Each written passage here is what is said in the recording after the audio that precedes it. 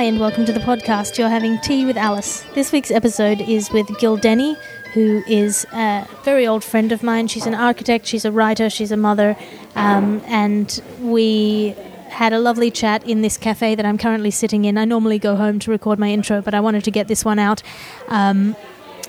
We had a lovely conversation about privacy, about space and place, about architecture, about creative limitations, and about teaching. So I hope you enjoy listening to it. I always love talking to Gil, and I'm really glad that I get to share a little bit of her in the midst of her very busy day, because she is a person who is 100% worth knowing.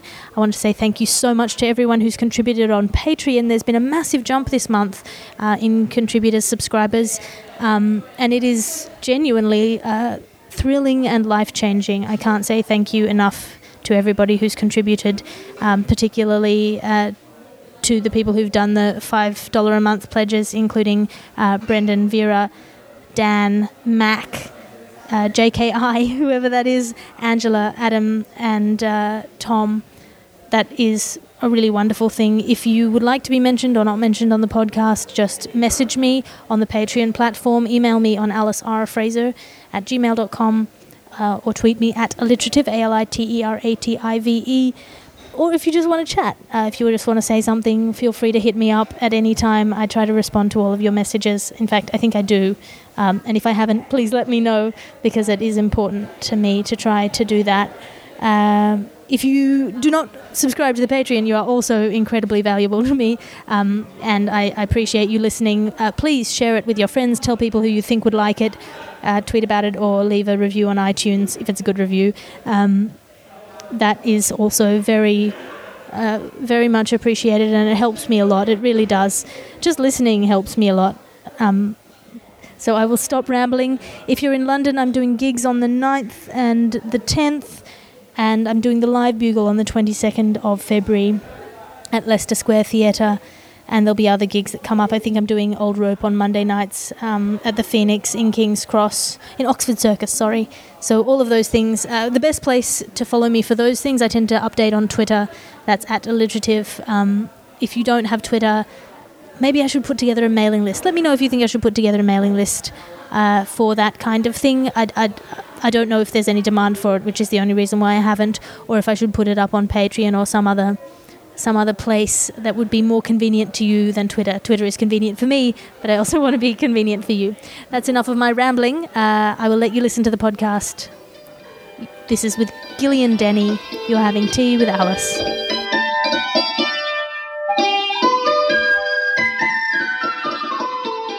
The rule is, if you say anything that you want me to take away, I'll cut it. Okay. So we just say whatever you want to say, and then at the end, if you regret anything... So how long are these things? I mean, I've listened... Usually when I listen to your podcast, I listen to them in like short sections in between screaming children. So I never actually have a conscious idea of how long they are, because it might take me 3 days to listen to one. They are as long as they are long. Anything between half an hour and a half tends to be...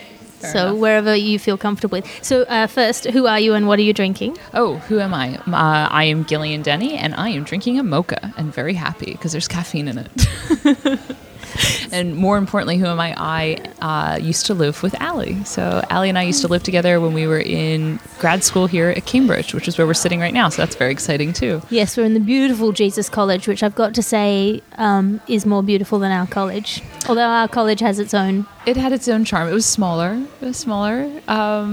But yeah, no, they both have their own charm. All the colleges have their own charm. I knew nothing about any of the colleges before I applied. All I knew was don't go to Girton because it's forever away. It's far away, and don't go somewhere damp.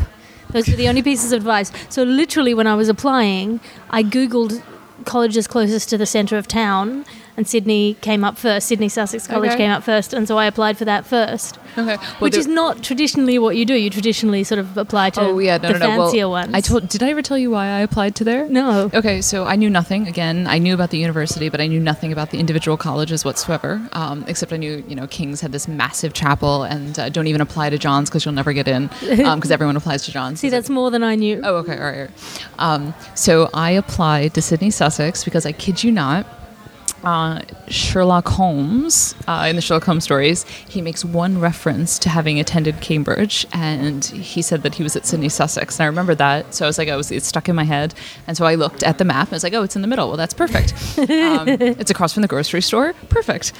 So I applied there, and I kid you not, I ran into somebody later, the first week that I arrived, who didn't realize that Sherlock Holmes was a fictional character and thought that he was real.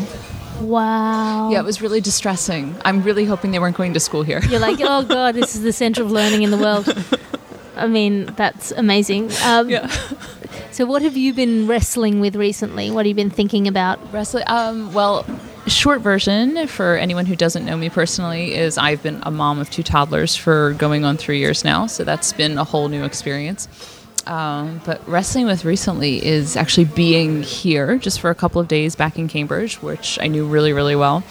I've actually been thinking about this idea of place and what it means to be in a place and when is it your place, because these are spaces, these are doors we used to be able to go through, and they were experiences we had. And so as an architect, I love the buildings here and I know them really, really well, and so walking through, I'm looking at this beautiful space, and that gives me a sense of place.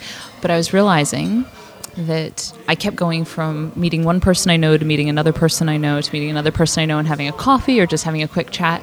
And I realized if I hadn't had all those people to connect with when I came back, it wouldn't have mattered how beautiful the architecture was. I realized I would have been, instead of being incredibly happy to be back, I would have actually just been incredibly sad, because I think all I would have seen would be just beautiful facades with doors that were closed to me. Yeah. And instead, you randomly just happened to be here at the same time, which was magical. Yes. But there were people that I knew I was going to actually meet up with when I was coming, and that it made me eager to be here. And I show up and I felt like I was home for a little bit. And I realized that place is the people. Yeah, which is one of the tragedies of traveling or being international. I mean, it's one of the best things you can do is to go somewhere else and be out of your kind of familiar place. But then you make friends. That's true. And there's just this brutal reality that you and I will never be in the same place as all of our friends ever again. This is very true. Just from the moment you leave one set of friends and make another. Yeah. Unless you become a bajillionaire. Like, this is my fantasy. Even so, you're never going to have everybody in the same place all the time, because everyone has their own lives to live, and everyone's living them literally everywhere around the world. So you're never going to have them all in the same place. Or it's your wedding, and you don't get to say a word to them because it's your wedding, which did happen. Thanks for coming, by the way. It was my absolute pleasure. You were very friendly, given that you were sewing your own wedding dress until like 5 o'clock in the morning of the day. Sleep deprivation and a lot of champagne. It was wonderful. It was a very nice wedding. Well done, you. Yeah, it was good times. But it's nice to be back here. It's wonderful. But you know what? At the same point, I've been here for a couple of days now, and it was the right amount of time to come and feel like I was here. And when I leave in a couple of hours, I'm going to be okay with that, and I'll come back. Yes, okay. It is a strange thing. This is a kind of a shell of learning. This place, like people move through it. And while you're there, you feel such ownership and possession of it. Yeah. And you see, like, the way you look at tourists is completely different. And then you leave and it's not yours anymore. It belongs to somebody else. And there is a strange... And they hand you a card that says, you're a member of the university permanently, and, you're always welcome back and that sort of thing. But you still feel like a bit of an imposter when you show up, and you're not quite sure whether you can go through the doors into the colleges or not without someone asking, do you belong here? It's like, well, I did. It's an interesting question. Well, I just had this question up at the bar when I was ordering our drinks. It's like, are you a member of the college? It's like, well, I was. And they gave me a card that says I still am, but I'm not sure. I don't necessarily feel like I am. And I know she just wanted to know, because she wanted to know whether she should be charging me the in-college rate or the out-of-college rate. But she caused an existential crisis. But only because this has been churning around in my head for the last 3 days. Yeah. Yeah, it is. It's a very strange thing to come here again. Have you ever gone back to your grade school or primary school, whatever you call it? I had the primary school I went to was sort of an experimental languages one, and it was in an old Revlon factory. I wasn't so a child labourer. Primary school experience. So it became more and more successful while I was there, and then it moved Revlon, to like Revlon, makeup. Yeah. Okay.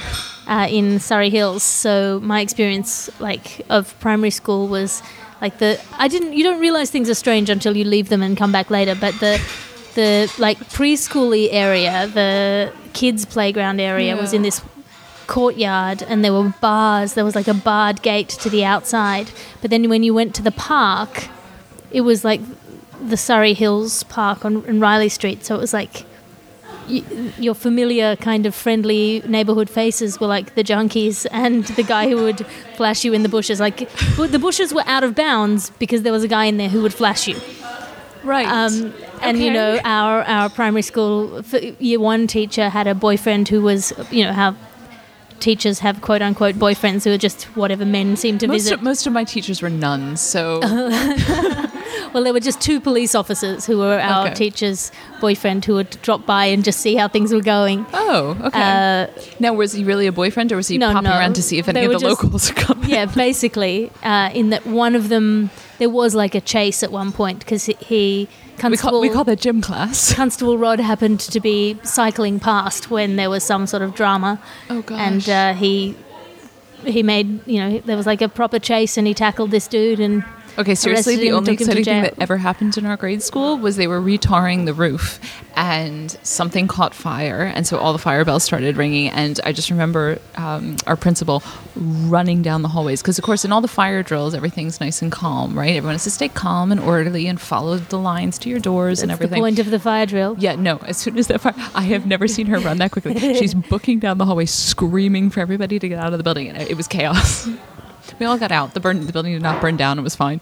But that math test was canceled. Oh, good. Yeah. Did you have to retake it, or was it? I honestly don't recall. I do recall, though, when the bell rang, I remember my pencil flying out of my hand and, just flying across the room. And it was, if it had been in a movie, it would have, stuck into the wall and boing. Yeah, it didn't. It didn't. In my memory of it, I picture it doing that. Well, the point being that now the school I went to in primary school is now in a legitimate school. Oh, so they moved the school. Okay. It became relatively successful, and it moved the school, and now is so it a there new is makeup no kind factory of or no, okay. It's a different place, but there's no going back. Is the point? Oh, okay. Is that I did go? So I was the oldest of 5 kids, so I was still showing up to my primary school for various things when my youngest sibling was going through 8th grade. So that would have been a significant amount of time later. But I remember going back after being years of not being there, and everything was so small. Tiny. I mean, I did not grow. I'm a fairly tall person, but I didn't grow that much since I was in 8th grade. So I was a very, very tall 8th grader. So it shouldn't have seemed that strange to me going back, because spatially I myself hadn't really changed. But yeah, everything just seemed so claustrophobic. The desks seemed extra tiny and the hallways seemed extra small, and I couldn't imagine how that many kids could fit into one little building. Yes, and that doesn't happen with a place like this. No. If anything, you feel like you shrink when you leave it. Oh, that's true. Yeah. Because there's something about, I guess, the air of infinite possibility, which I guess... if you want to put it in brutal terms, is the air of privilege. Yeah, that you can, that's very true. You come through here and you think you can achieve anything, and then you kind of leave and realize you can't. You realize that's somewhat of an illusion, or not just that you can't achieve anything, but that the process of being useful in the world is actually much more difficult than you would think. Yeah, that being functional and helping other people, there's so many petty things in the way that it can seem much more daunting than it does when you're talking to someone over a cup of tea in one of these dreaming colleges. Great dreams, right? Yeah. And then some people obviously just go ahead and do it. This is true. And then brag about it on Facebook. Ugh. Do you have much to do with the online space with your parenting? No. I've put a strict... absolutely no photos of kids online. I don't post anything personal on Facebook or anything like that. I got a little bit political while the last election was happening because I felt like you had to take a stand. But no, I don't post anything personal online at all. It's not that I'm phobic of it. I feel like a lot of the walls between your personal home life and your public life have become either blurred or non-existent. And so I've been trying to force some of those walls back in place for at least my own personal life. Which is interesting given that you were talking about space and place. Oh, that's true. Yeah. Like space is necessarily defined by walls and boundaries. Yeah. I get this a lot with my work because, and I was thinking of answering this in the next Q&A episode, but I talk about some stuff on stage that most people don't talk about in public and often even in private. Yeah. But there are things that I will not talk about. So I have kind of hard boundaries, and I don't talk about my personal life on Facebook. I don't share where I am until a few days after I've been there. Oh, right. Okay. I tend to, other than I guess you can figure out where I am by what gigs I'm doing, but... This is true. Actually, if I ever want to know where you are in the world, I always look up where is your next performance going to be. Yes. And you'll know to the hour where I will be. I kid you not. I have looked up several times just to see, okay, where is she? Okay, time zone. Okay, I'll try sending her a message. She'll be just coming out of a gig now. So, but there are these sort of very fixed boundaries that I have. And I feel like, I don't know, it's confusing maybe for people because they expect all of one or all of the other. That you're a very open person or that you're a private person. But now I've heard that many people who perform on stage in one capacity or the other are actually extremely private people, or that maybe they have to be. Yes, possibly. Yeah. I don't know what it is. But for me, it's like I'm an open book, but there are some sealed sections. That's fair. That part of what gives me the sense of control or safety in talking about difficult subject is that I get to define the boundaries of those subjects and I'm in control. Like a lot of comedians are just people who were bullied at school saying, look, I'm going to tell you when to laugh. Okay.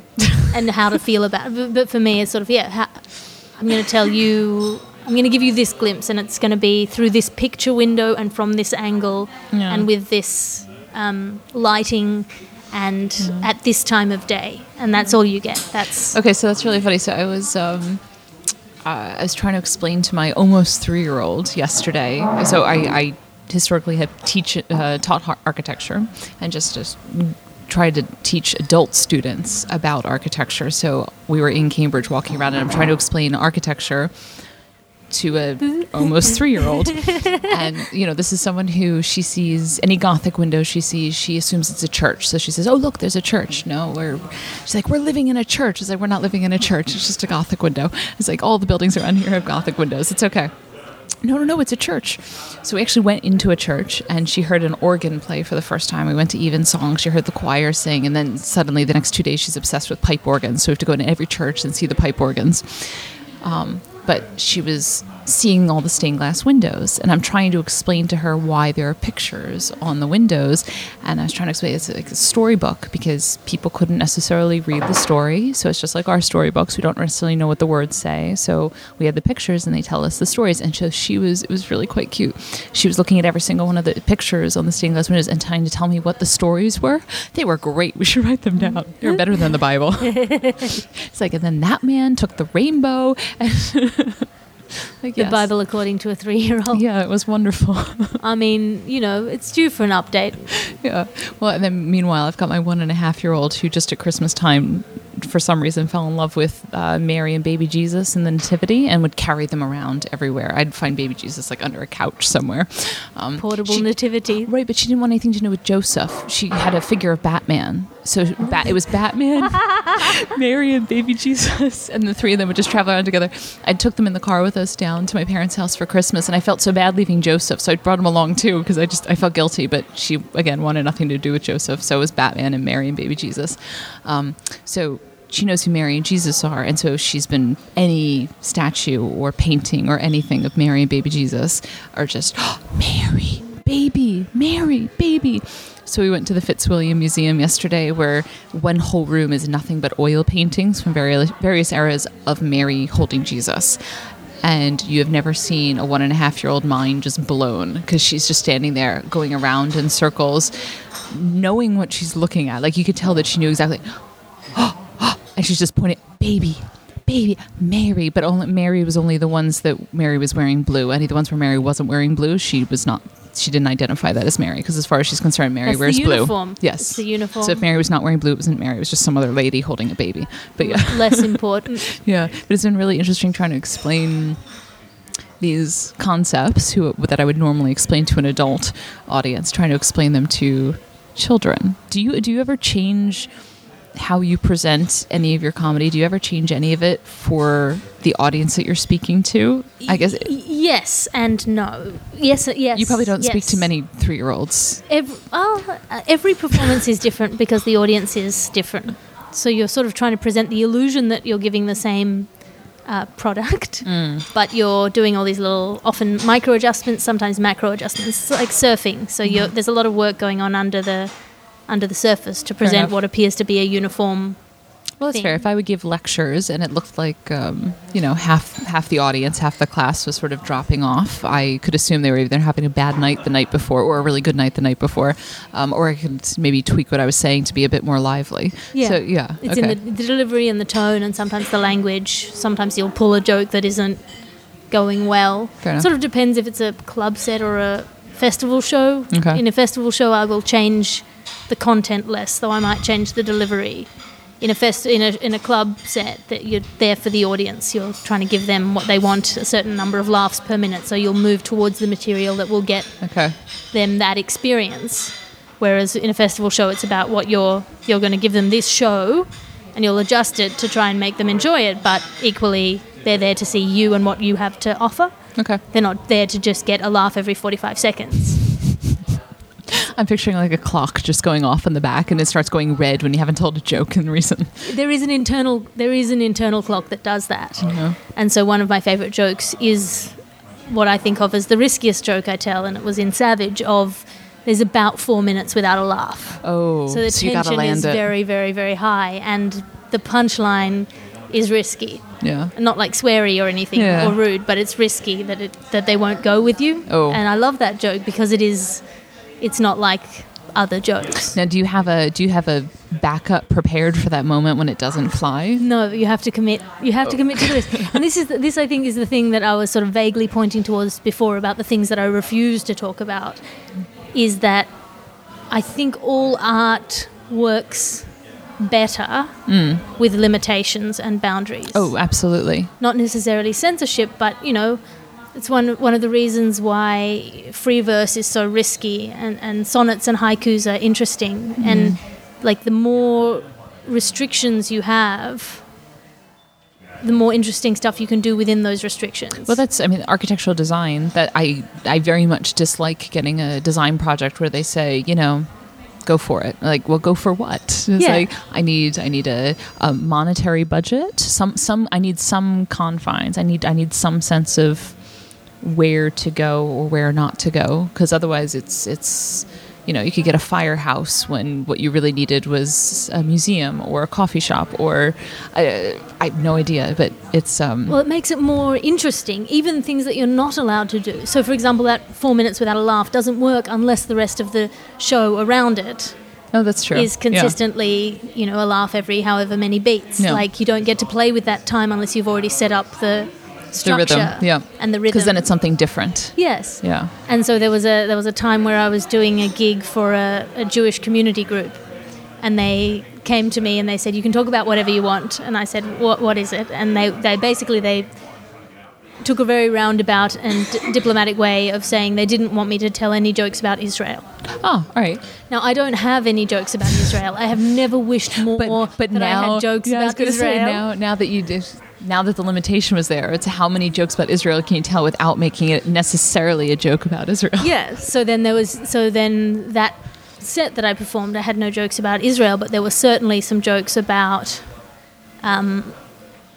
examining your assumptions and your prejudices and the way you treat people and history and family and place and space and location and ownership. Definitely touches on Israel. Yeah, which is never explicitly about Israel, but it is deliberately playing with that discomfort because... Anyway, so I think that is an interesting thing. I think that, like, the walls that you put around yourself or the walls that other people put around you can make you... I'm reluctant to say that as a definitive thing because obviously freedom is incredibly important.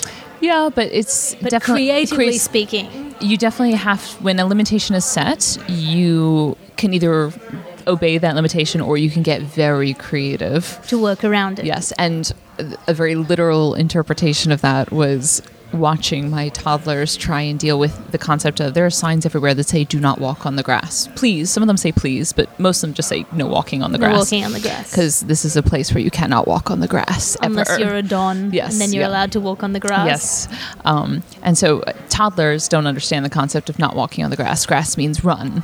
So they've now got this idea they have to stay on the path, but they keep testing that. They won't touch the grass, but the sign doesn't say don't put a pebble on the grass. The sign doesn't say, don't touch the flower that's on the grass, or don't, poke it with a stick, or don't walk right next to it, as my 3-year-old was saying. I'm not touching it. My foot is next to it. I'm right next to it. I'm not touching it. And she'd walk right on the edge along the boundary wall. Yeah, and that is exactly what, all art, but particularly comedy, is often about testing, which is why it ages badly, because boundaries change. Oh, this is true, yeah. And particularly at this time of history where we have this, constantly shifting but very very loaded political boundaries at the moment. Things that you're allowed to say can change between literally half a second later, a month and the next. Yeah. And they're less a signal of they're less a judgment on your intentions, which could be good. They're more a judgment on how up to date you are, how in group you are, how au fait you are with the most recent developments and the most recent language shifts. And so how often do you find yourself having to actually change one of your shows? Have you ever had to do a significant change to one of your shows where you're like, oh darn, well that's got to go?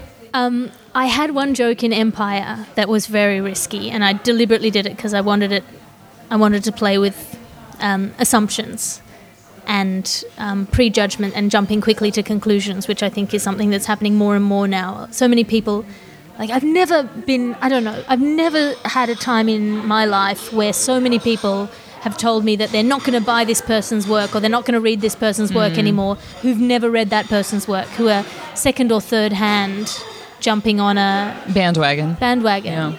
My immediate urge when somebody tells me that someone has said something horrendous is to find out. Yeah, exactly. And see if I can contextualize it and just understand what it is and whether it actually happened to verify.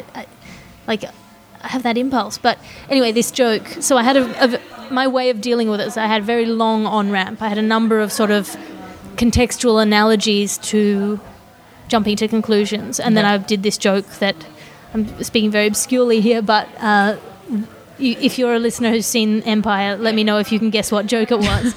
But it looks like I'm heading in a particular direction that is contentious. Okay. And at the very last second, I make it about something different.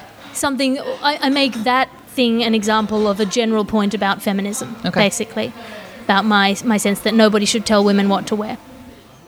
And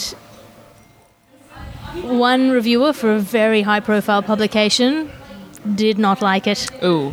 At all. Didn't like the inference that you were about to make, or didn't like that you avoided it? Just didn't go with me on the on-ramp to that joke. So heard the joke, and also a one heckler, but just heard the joke as though it were out of context. So it was as though when I said that one line... Right. It was just been leading up to, it erased everything I'd said before it and everything I said after it. And it was you sure she wasn't in the loo at the time? It's potential that she just sort of tuned out for that period of time. And that's the thing, that's the risk, I guess, now, particularly nowadays, is you can be taken out of context. Yeah. And particularly if there are people who don't want to do the homework to find out what the background is between different things. So you could have people in your audience who don't have enough background to understand the non-contentious nature of your joke. Yes. Yeah. And that's the other thing of maybe they're not willing to. Maybe they're looking for a problem. There is that as well. Is that your job then, do you feel, for if you are going to do something contentious, or even not contentious, but something that deals with a current issue? Do you feel like you have a greater responsibility to inform as you set up? Yes, it is absolutely my job to make it easy for them. No. As easy as possible. If I'm going to make something difficult for them, I need to make it as easy as possible for them to come to that difficulty. And so that's got to do with like how charming I am, how likable I am. Very charming. But you know what I mean. Whether they think I'm a good person, well-meaning, whether they trust me enough to go with me on that. And in those two instances, and I'm sure other people who saw that show but didn't say anything, I failed to do that. And then it's impossible to know how much that failure is on me and my relationship with that member of the audience, or how much of it is to do with them not listening or not wanting to listen. No. Or, just wanting to score some points, or... Have you ever thought about doing any of your shows not as you delivering it, but as a character delivering it? I mean, I started in sketch comedy, right. So I do like playing characters, and I played a bunch of characters in Andy Zaltzman's solo show at the beginning of the year, which was a lot of fun. I can't do it with comedy, with stand-up. Okay. Is it because comedy's just too personal? Or at least the version of comedy that you do is personal. You'd have to invent a whole new person. Yes, it would. Yes, I'd have to have a costume and a change of face and a whole... It would have to sort of start from the beginning again, I think. I think so much about stand-up for me is that it is like it's simultaneously freer and less free than many other forms of theatre or performance because the limitation is in the freedom. It's just you and the microphone. And these things are heavy, so I'm not sure if anyone's aware of this. So Ali has us sitting here holding microphones, and I don't know how you do this on stage. Is most of your performance actually holding a mic still, or yes? Okay. I don't know how you do it. I'm getting a cramp in my wrist. Oh, I'm sorry. I will get lapel mics. In fact, I need to do that, or stands or something. No, the stands, then I'll just like break out into song. But I think the thing about it is I'll put a mic in and out of a stand for effect. Yeah. Like usually if I'm doing someone else's voice or creating a scenario, I might put the microphone down. But also it's nice to have it in your hand because then you get to modulate the dynamics of your voice. Ah, fair enough. So you can speak quietly close to the mic. Do they make lightweight ones? No, they don't make lightweight mics. Geez. I mean, some mics are lighter than others, but you don't get to choose. I'm not at the stage of my career where I get to bring my own mics. Okay. You deal with whatever's in the venue at the time. I'm just wondering if there are really comedians walking around with like, a tennis wrist or something. I have the jacked wrists of a teenage boy. Oh, very nice. I have very strong wrists. It's like very small deadlift. No, actually, it's less the microphone than it is if I'm carrying my banjo around, particularly during a festival, because you're running between venues carrying 16 kilos of instrument on your shoulder, sometimes 16 kilos of banjo on one shoulder and a tiny piano under the other arm. So like Edinburgh, my first year, where I was in a free venue, which meant I couldn't leave my stuff at the venue overnight. Right.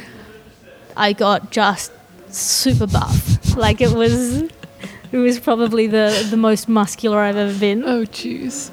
And I used to row, so... Well, I definitely lifting 2 toddlers all the time. I am probably the fittest I've ever been in my entire life.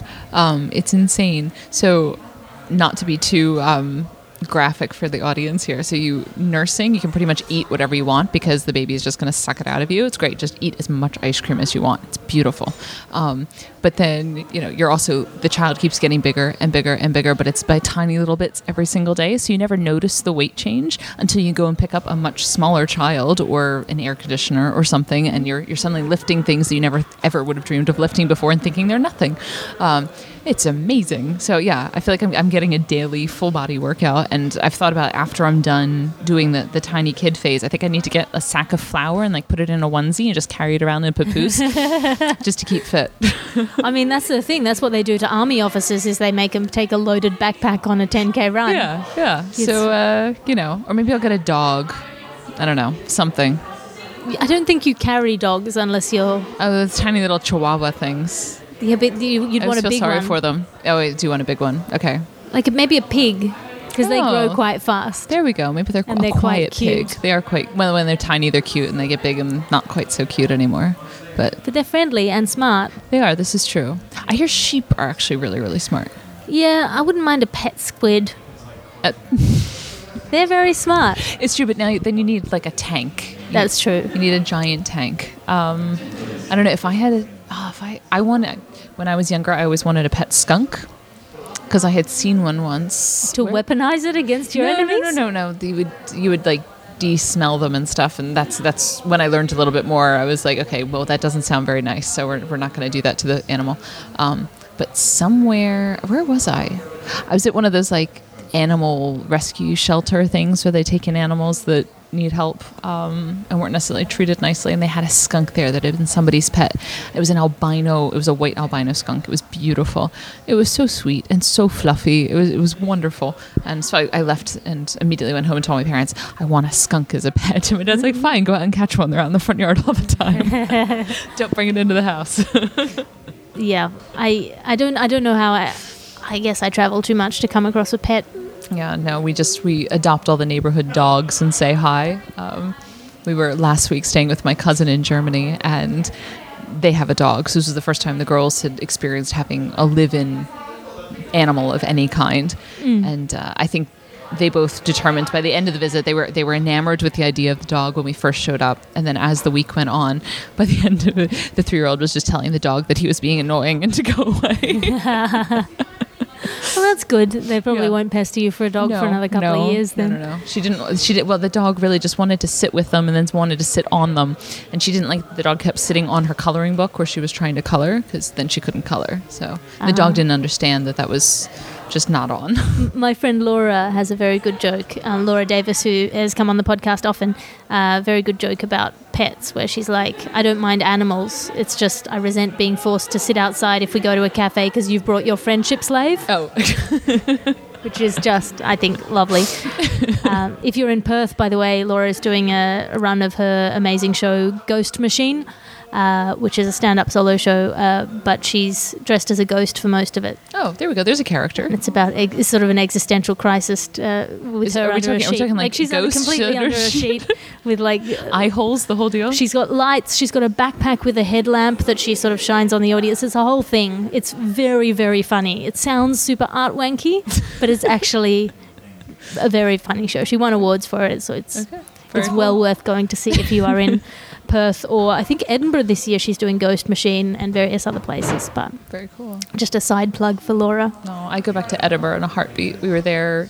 We missed the Fringe by, I kid you not, 2 days. It was so sad. I mean, on one hand, that's very sad. On the other hand, accommodation wouldn't have been. Oh no, it wouldn't. Insane. Yeah, it wouldn't have worked. But actually, no. Where were Edinburgh? Oh no, you know what? It would have been fine because we were staying with my friend who lives there permanently. So that was fine. You need to give me your friend's address. Yes.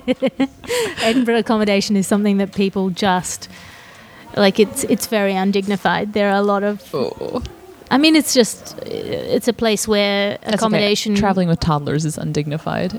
It's true. Yes, it's true. So. I mean, festival stuff is amazing because you get this traveling circus of people.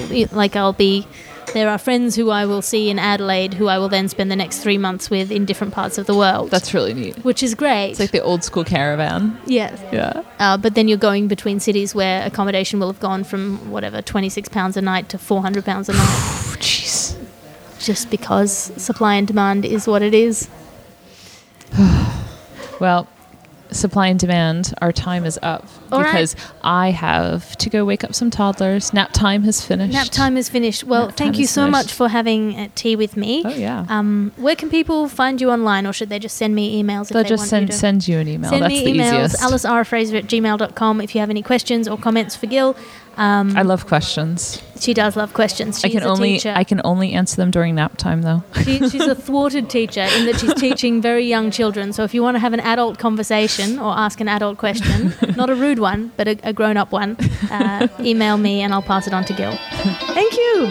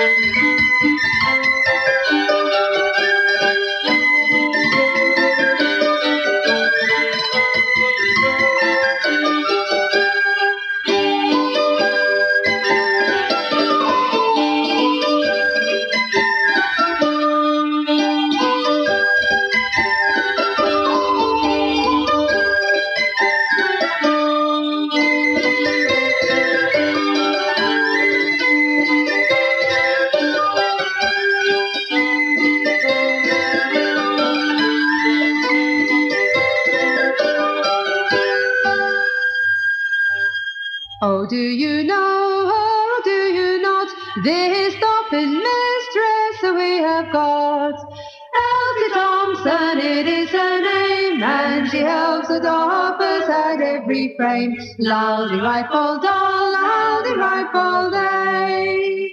On Monday morning when she comes in, she hangs her coat on the highest pin, turns around for to view her frames, crying, damn you Doffers, cry up your hens. Laldy rifle doll, laldy rifle day. And when the boss, he looks round the door, tie our ends up, Doffers, he will roar. Well, tie our ends up, we surely do, for Elsie Thompson, but not for you. Laldy rifle doll, laldy rifle day. Oh, Elsie Thompson is going away, is it tomorrow or yet today? We'll tie our ends up and leave our frames and wait for Elsie to return again. Laldy rifle doll, laldy rifle